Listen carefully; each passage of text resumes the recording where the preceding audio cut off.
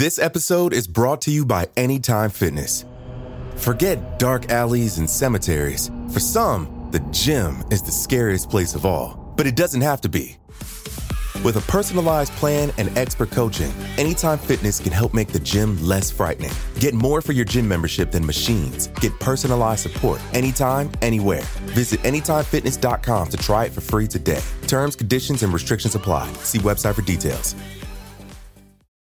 Cool fact, a crocodile can't stick out its tongue. Also, you can get health insurance for a month or just under a year in some states. United Healthcare short-term insurance plans, underwritten by Golden Rule Insurance Company, offer flexible, budget-friendly coverage for you. Learn more at UH1.com. Ryan Reynolds here from Mint Mobile. With the price of just about everything going up during inflation, we thought we'd bring our prices down. So to help us, we brought in a reverse auctioneer, which is apparently a thing. Mint Mobile Unlimited Premium Wireless. How to get 30, 30, bit to get 30, bit to get 20, 20, 20, bit to get 20, 20, bit to get 15, 15, 15, 15, just $15 a month? Sold! Give it a try at mintmobile.com/switch. $45 up front for 3 months plus taxes and fees. Promo rate for new customers for limited time. Unlimited more than 40 gigabytes per month. Slows full terms at mintmobile.com. Due to the graphic nature of this kingpin's crimes, listener discretion is advised. This episode includes discussions of murder and assault that some people may find offensive. We advise extreme caution for children under 13. By 1975, the population of Medellin had tripled since Griselda Blanco's childhood in 1950. The overgrown slum of a city had transformed into a booming metropolis of over 1 million people. But compared to New York City, it was a bit of a letdown. Griselda had been spending her evenings at local cockfights for months, ever since she was chased out of New York by the DEA. She didn't mind it, really. What Medellin lacked in culture, it made up for in business opportunities. Tonight, she was here to meet a young man she'd been introduced to by a mutual friend, a small-time thug who wanted to get in on the cocaine business. She saw him approaching, greasy mop of hair, dark eyes, thin mustache, probably mid-20s. Nothing special, but he looked eager. The young man told Griselda he'd grown up in Medellin, just like her. He worked mostly as a carjacker, but he aspired to bigger and better things. He had a plan to shake up the cocaine industry permanently. He could make Griselda richer than she'd ever been. She just needed to take a chance on him. Griselda gave him another once-over. She asked his name.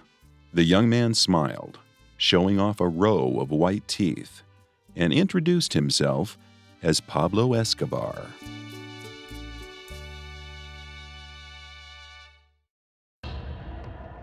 I'm Howell Hargett. And I'm Kate Leonard, and this is Kingpins on the Parcast Network.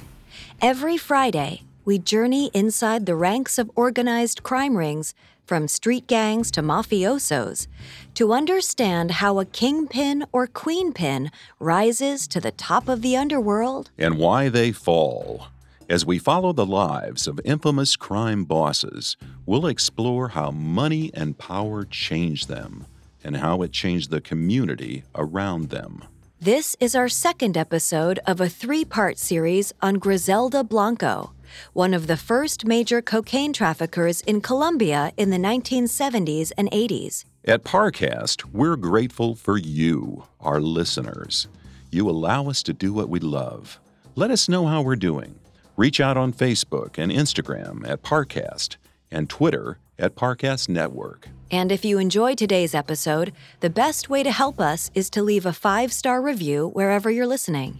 It really does help us. We also now have merchandise. Head to parcast.com/merch for more information.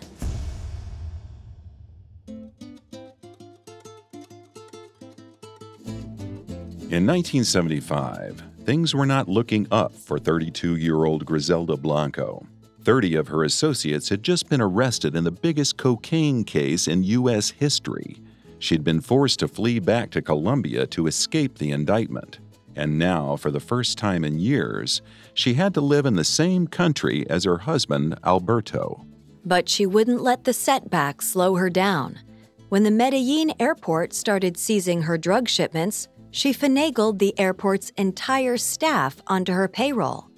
When U.S. Customs started searching her drug mules, she designed an entire line of lingerie with well-hidden pockets for cocaine. If she was banished from the U.S., she could just as easily run the empire from Colombia. Before the DEA bust, Griselda had always been the one running the processing and smuggling side of their billion-dollar operation down in Colombia, while her husband Alberto handled the distribution in New York. She had all her affairs under control, but Alberto, apparently, did not. Griselda couldn't really blame Alberto for the DEA investigation, but she could blame him for zipping back to Colombia and sending her to New York in his stead just days before the indictment came down. That was pretty convenient timing. A suspicious mind might think Alberto had been trying to get Griselda arrested so he could take over the entire operation himself. The only evidence to the contrary was that now that his side of the business had been blown to smithereens, Alberto seemed totally disinterested in doing any work. Griselda knew the business in Colombia. Griselda knew how everything worked. So Griselda would have to salvage what was left of the operation while Alberto moped around Medellin. The drug labs they'd been running in Colombia hadn't been damaged at all by the busts in New York. The issue now was how to get their stockpiles of cocaine into the U.S. Most of their good people were in jail or in hiding, and the few that were left were too scared to go back to New York. If Griselda was going to keep this business running, she needed new blood. So when one of her friends introduced her to a young man named Pablo Escobar, she didn't hesitate to take him under her wing. Pablo was smart, charismatic, and a real go-getter. He had been raised in a poor family in Medellin and got started in petty crime at a young age to support his family, just like Griselda had. Griselda was in desperate need of someone like Pablo, someone who was willing to take risks. So she loaned him money for his first cocaine purchase. The pair worked well together for a time. Griselda allowed Pablo to run his own side operation under the umbrella of her larger cartel. He was pulling in a lot of cash, and Griselda got a hefty percentage of it. Best of all, Pablo knew his place and treated Griselda with respect. Until he didn't.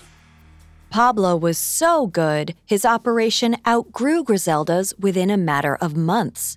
He was a more charismatic leader, and employees trusted Pablo more than they did Griselda. It was certainly in part because Griselda was a woman. Even though she was technically partners with her husband, she didn't hide behind his facade of authority. She was the one running the show, and, for better or worse, everyone knew it. Pablo got tired of cutting Griselda into his profits, so he started hiring his own people behind Griselda's back. He began to distance his operation from Griselda's until by 1976, it was its own separate entity. He called it the Medellin Cartel. It was the first major competitor Griselda had ever faced, and she was the one who'd created this monster. Griselda thought she'd be able to control Pablo, just as she'd controlled every other minor competitor she'd been faced with. But Pablo wasn't interested in being bought out for one massive payday. He wanted to be in control. Those were the things Griselda had admired in Pablo. His ambition, his smarts, his creativity. She'd fostered his success like a true godmother. At the very least, he owed her some respect. At first, the pair tried to be amicable toward one another, but they found themselves competing for territory, resources, and employees. If they weren't working together, they were inevitably working against each other. In less than a year, Griselda and Pablo turned from friends to bitter rivals. They severed all diplomatic ties in 1976. What followed was a full-scale war. Unfortunately, not much was ever recorded about the exact circumstances of this feud. Colombia was so used to violence and warring crime lords, it was treated like business as usual. Cartel members were murdered on the streets. Innocent bystanders were caught in the crossfire, and public officials were paid to turn a blind eye to it all. Some accounts suggest Pablo and Griselda tried to assassinate each other. There are no hard details on those attempts, but it wouldn't be surprising behavior for these two. At the end of the day, Pablo came out the winner. He was ruthlessly violent, universally feared, and completely uninhibited. Griselda was no shrinking violet herself, but her team was still struggling after the bust in New York. She couldn't match Pablo's level of resources or respect. Within a few months, Pablo finally drove Griselda out of Medellin. She and Alberto fled 8 hours southeast to Bogota. Griselda had been forced out of her own hometown by her former protege. This betrayal would color her decisions throughout the rest of 1976. It started with paranoia. Griselda saw traitors everywhere. She refused to hire any new employees, afraid they might be spies from the Medellin cartel. She constantly worried about her own safety and the safety of her 3 children. As her circle of trust grew smaller and smaller, business began to suffer.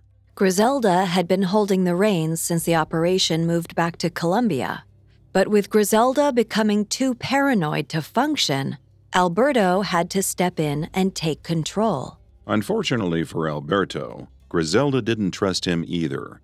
She was still suspicious about his conveniently timed return to Colombia before the DEA indictment came down the previous year. Now it looked like her suspicions were correct. He was trying to take over the business and push her out. Alberto's brother, Carlos, had been involved in their operation from the start. This had never been a problem when the brothers were off in New York, leaving Griselda to mind her own side of the business. But 3's a crowd, and now that they were all cooped up in Colombia together, Carlos was starting to look like a threat to Griselda's own power. Fueled by paranoia, she was ready to shoot first and ask questions later. Sometime in the year after their return to Colombia, Griselda had Carlos Bravo killed. The circumstances of why, when, and how are unknown, but we do know that Alberto wasn't happy about it. Griselda and Alberto were never a very loving couple in the first place. They lived on entirely separate continents throughout most of the early 70s. It seems to have been more of a business arrangement than a romance. But despite never being particularly close, they were at least good partners who worked well together. That all went out the window when Griselda killed Alberto's brother. It's unclear whether Alberto knew Griselda was behind the murder, but he probably had his suspicions. Griselda was obviously unraveling. Alberto was starting to think she'd gone insane. Forget the damage to their marriage. If she kept killing her own associates, the business would fall apart. And Alberto loved that business way more than he loved Griselda. Divorce was illegal in Colombia, so that wasn't an option. Pushing her out of the business would be difficult, since she was the one with all the contacts. But ducking out and starting his own operation? That he could do. Perhaps with this plan in mind, in late 1976, Alberto stole $1.5 million from their cocaine operation. But if he thought Griselda was just going to roll over and give up, he was fatally mistaken. Up next, we'll explore the startling end of Griselda and Alberto's relationship. This episode is brought to you by Anytime Fitness. Forget dark alleys and cemeteries. For some, the gym is the scariest place of all. But it doesn't have to be. With a personalized plan and expert coaching, Anytime Fitness can help make the gym less frightening. Get more for your gym membership than machines. Get personalized support anytime, anywhere. Visit AnytimeFitness.com to try it for free today. Terms, conditions, and restrictions apply. See website for details. Ryan Reynolds here from Mint Mobile. With the price of just about everything going up during inflation, we thought we'd bring our prices down. So to help us, we brought in a reverse auctioneer, which is apparently a thing. Mint Mobile Unlimited Premium Wireless. How to get 30, 30, how to get 30, how to get 20, 20, 20, how to get 20, 20, how to get 15, 15, 15, 15, just $15 a month? Sold! Give it a try at mintmobile.com/switch. $45 up front for 3 months plus taxes and fees. Promo rate for new customers for limited time. Unlimited more than 40 gigabytes per month. Slows full terms at mintmobile.com. Now back to the story. When Griselda Blanco butted heads with her first husband, Carlos Trujillo, in around 1970, he suddenly died under mysterious circumstances. 6 years later, her second husband, Alberto Bravo, tried to steal $1.5 million from her, and he actually thought he was going to get away with it. Obviously, Griselda found out about the missing money not long after it was taken in late 1976. She knew there was only one way to take care of a problem like Alberto. Griselda told Alberto to meet her at a nightclub in Bogota. She arrived with a pistol tucked in her ostrich skin boot. Alberto came out of the club, trailed by 6 bodyguards armed with Uzi submachine guns. When Griselda saw the self-satisfied smirk on his face, her rage boiled over. She called him a liar, a cheat, a thief, an idiot. Alberto screamed back. He said she was the craziest woman he'd ever met. He may have been right. She reached into her boot and pulled out her pistol. Alberto and his men raised their Uzis. Alberto got off the first shot, hitting her in the stomach. A split second later, Griselda shot him in the face. Alberto fell to the ground. Griselda grabbed the submachine gun from his lifeless hand and ran for cover with blood seeping out of her stomach. Alberto's 6 bodyguards opened fire. Griselda ducked and shot carefully, conserving her ammunition until all 7 men lay dead on the pavement. Griselda walked away from the scene, injured, but the sole survivor. For the rest of her life, she would alternate between bragging about killing her husband and denying any involvement in it. This kind of shootout would have made a mess of most people, but Griselda came out on the other side even stronger. Their cocaine business was now a one-woman operation. No man would ever hold her down again. From late 1976 to 1977, Griselda salvaged what was left of her old business. While she was focused on enemies within, Pablo Escobar's Medellin cartel had grown so big Griselda could never dream of rivaling it. This was actually a good thing for Griselda. Since Pablo no longer considered Griselda a threat, they were able to set their rivalry aside and started working together again. This time, it was Griselda piggybacking off of Pablo's infrastructure. She bought drugs from his suppliers and used his planes for smuggling. Soon, she was turning a profit again. Within months of Alberto's death, Griselda married husband number 3, a simple bank robber named Dario Sepulveda. Dario was the brother of one of Griselda's favorite hitmen, Paco Sepulveda. Griselda and Dario hit it off instantly after Paco introduced them. He was handsome and ruthless. Associates remember Griselda and Dario bickering about which one of them was the better killer. Most importantly, Dario didn't have any ambitions to take over her business. With Griselda squarely in charge, her cocaine trafficking ring was running better than ever. In August 1978, Griselda and Dario welcomed a son, Michael Corleone Blanco.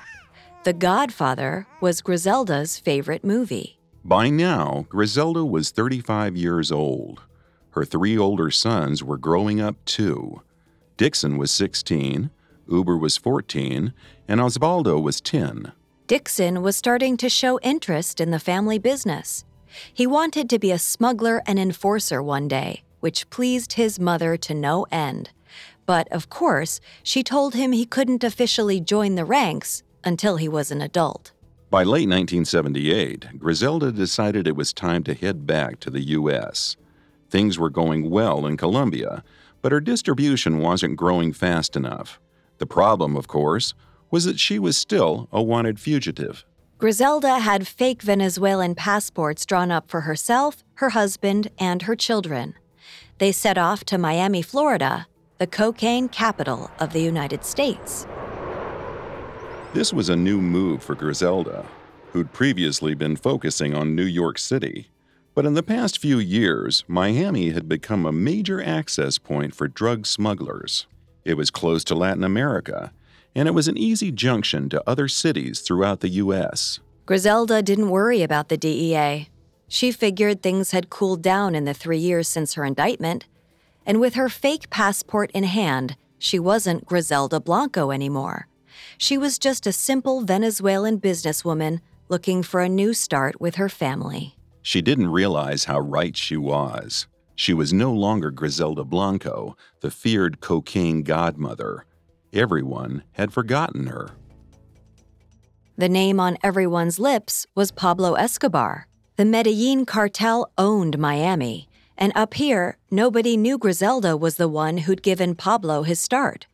On the one hand, this anonymity was a good thing, as it meant she was flying under the DEA's radar.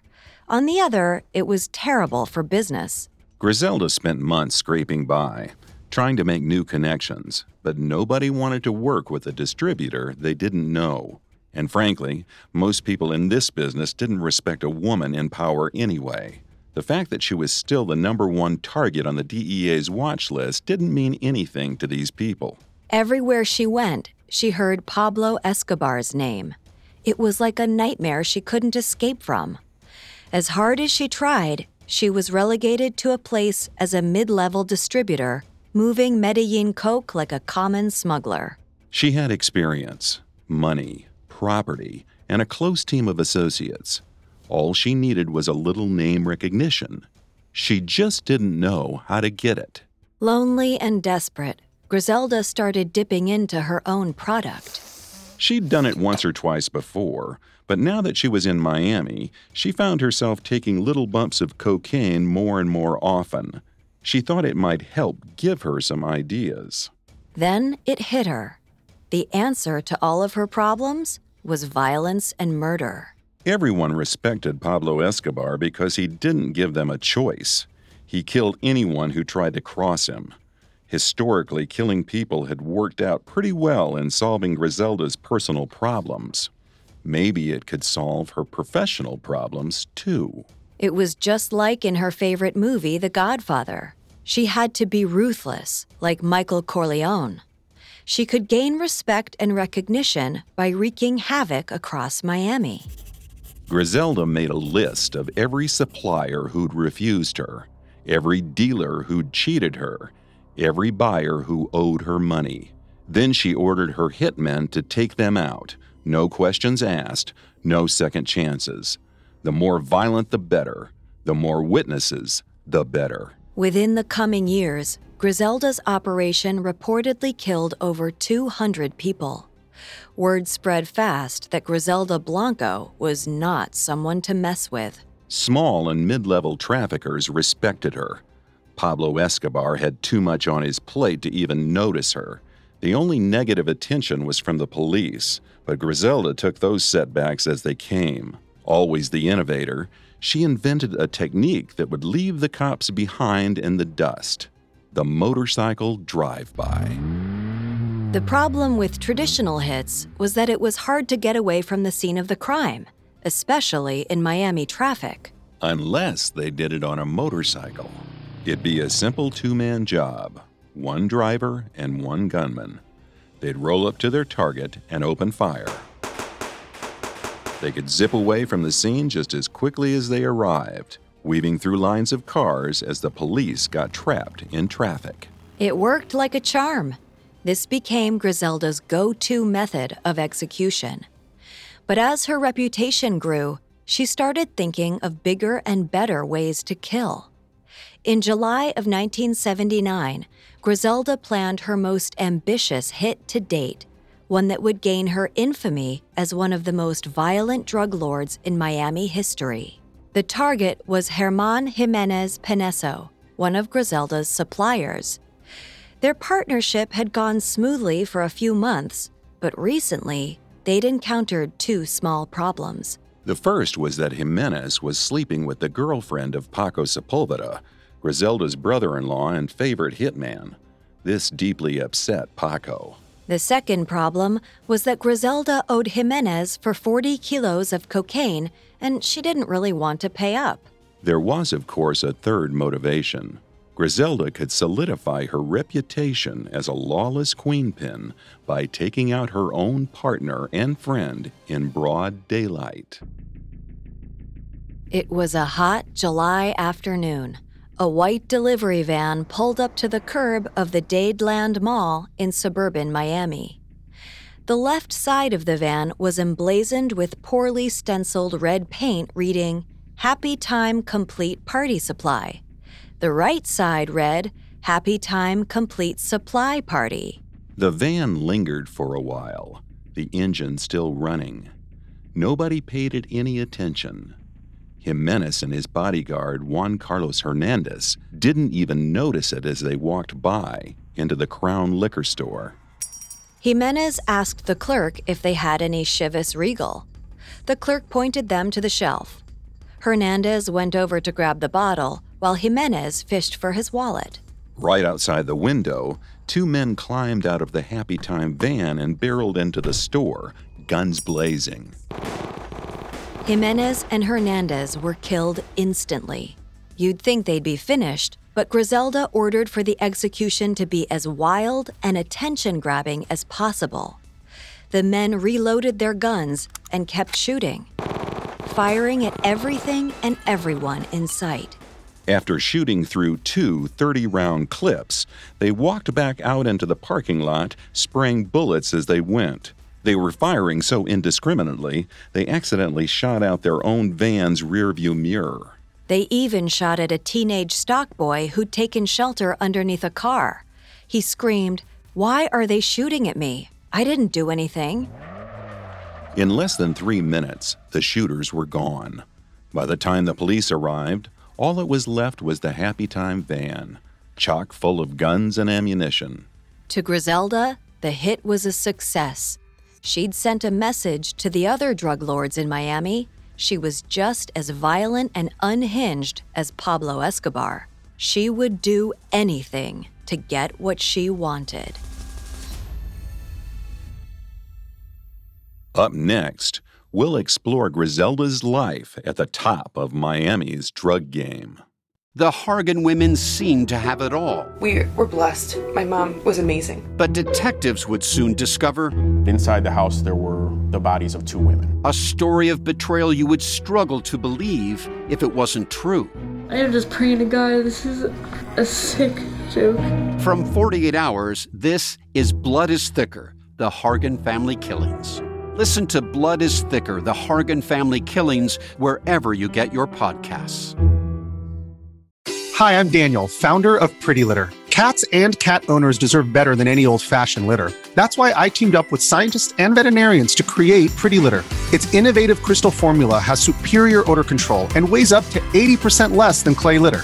Pretty Litter even monitors health by changing colors to help detect early signs of potential illness. It's the world's smartest kitty litter. Go to prettylitter.com and use code SPOTIFY for 20% off your first order and a free cat toy. Terms and conditions apply. See site for details. Now back to the story. In 1984, Griselda Blanco was living large. It had been 5 years since she'd first arrived in Miami, and her drug ring was exploding. With nearly 1,000 employees at her beck and call, 41-year-old Griselda had hit her peak, raking in $80 million a month. She had houses in Colombia, a luxury penthouse on Biscayne Bay in Miami, and a fleet of exotic cars. She spent millions on luxuries, including pearls that once belonged to Argentinian First Lady Eva Perón, a tea set owned by Queen Elizabeth, and a gold MAC-10 machine gun encrusted with emeralds. She took care of her loyal employees, too, buying them houses or cars for their birthdays. The disloyal employees she still rewarded with a spray of bullets. As Griselda's power grew, so did her violence.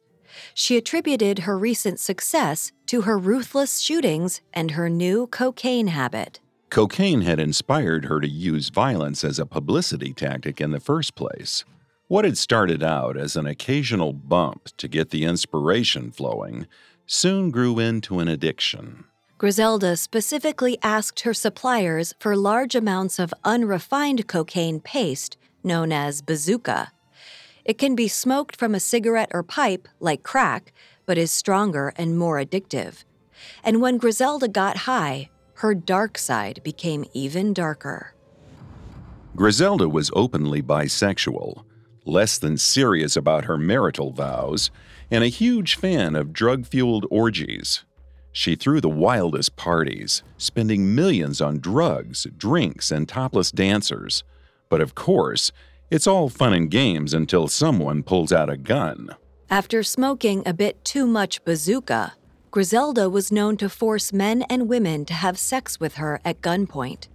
They all knew she wouldn't hesitate to pull the trigger. Sometimes she actually did. Griselda ended more than a few parties by executing the strippers she'd hired, just for the fun of it.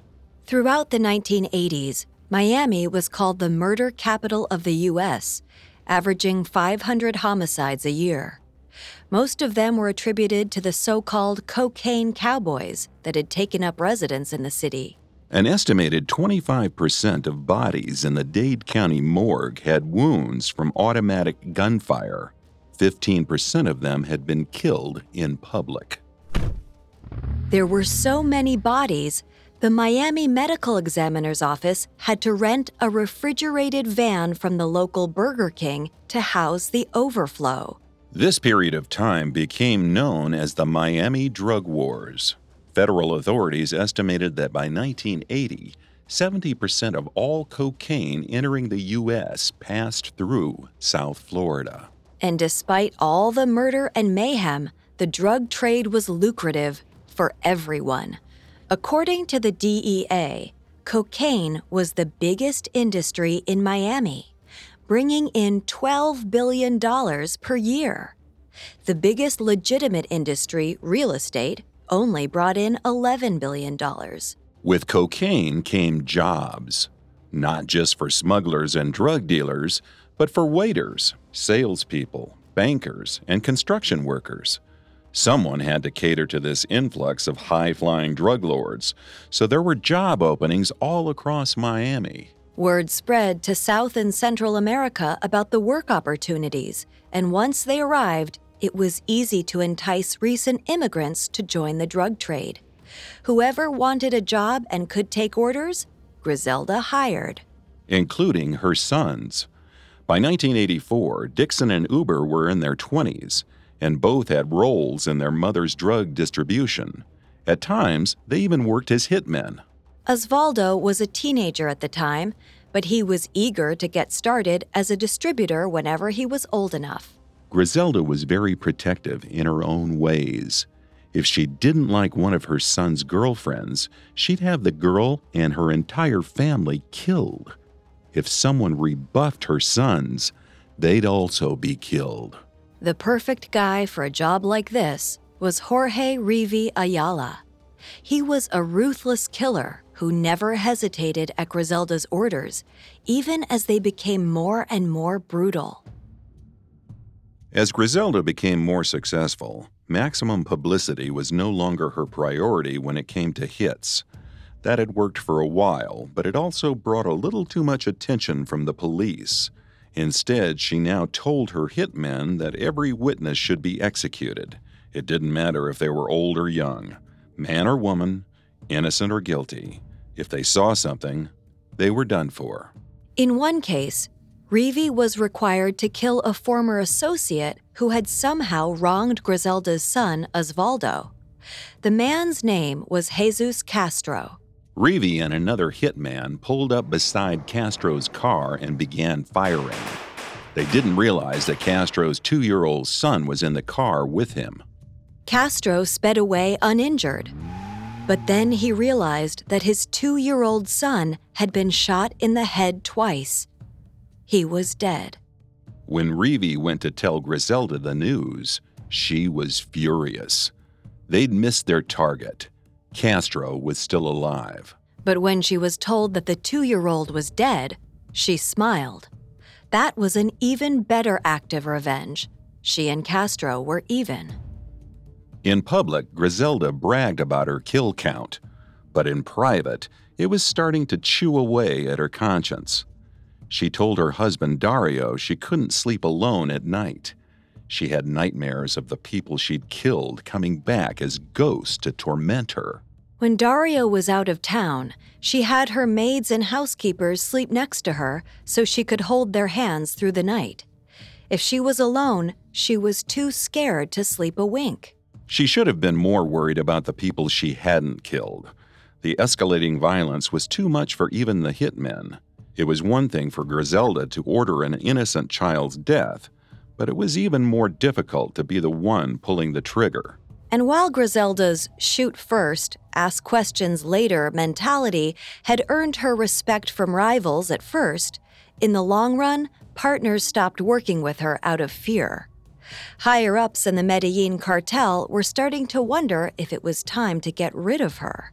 Dario even became worried about the well-being of their 5-year-old son, Michael Corleone.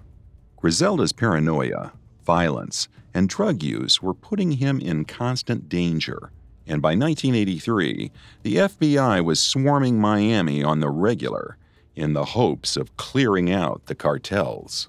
Griselda thought she was being careful. The whole point of her violent enforcement was to make sure no one dared to attack her or her children. Behind the gates of her mansion, protected by her German shepherd, which she'd named Hitler, Griselda thought she and her family were perfectly safe. Michael had just turned 5, and Dario thought it was time to send him to school.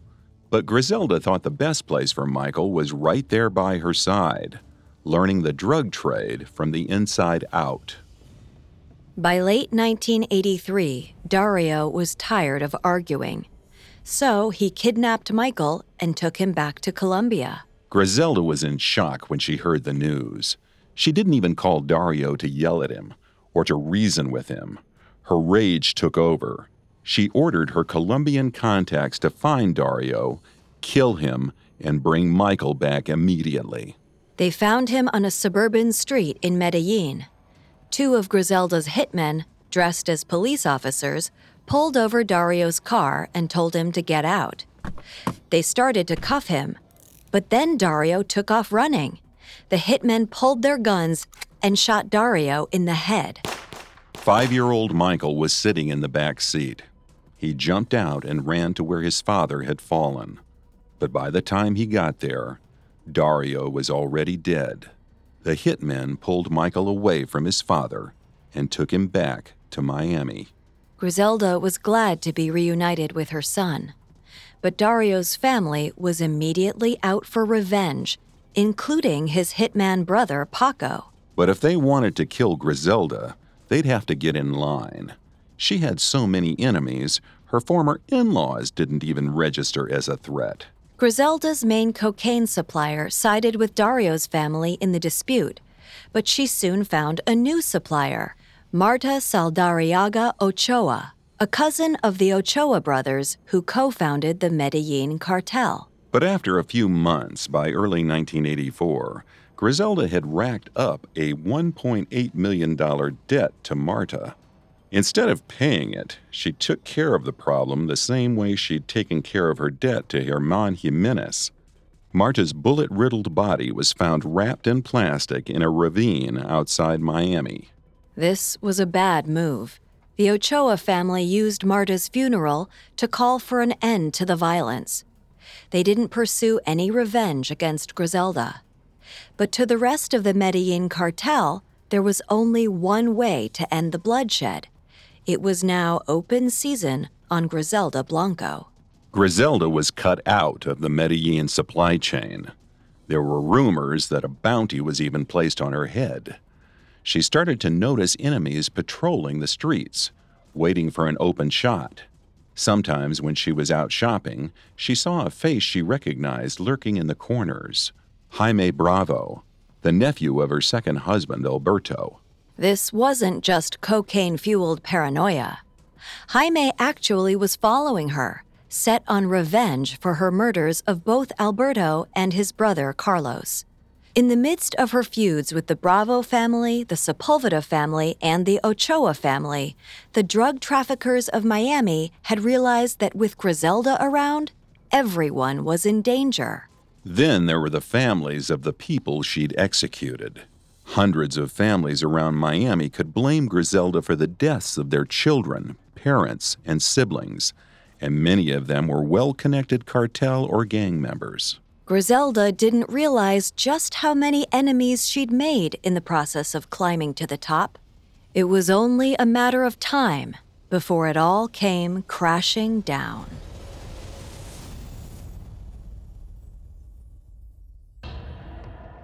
Thanks again for listening to Kingpins.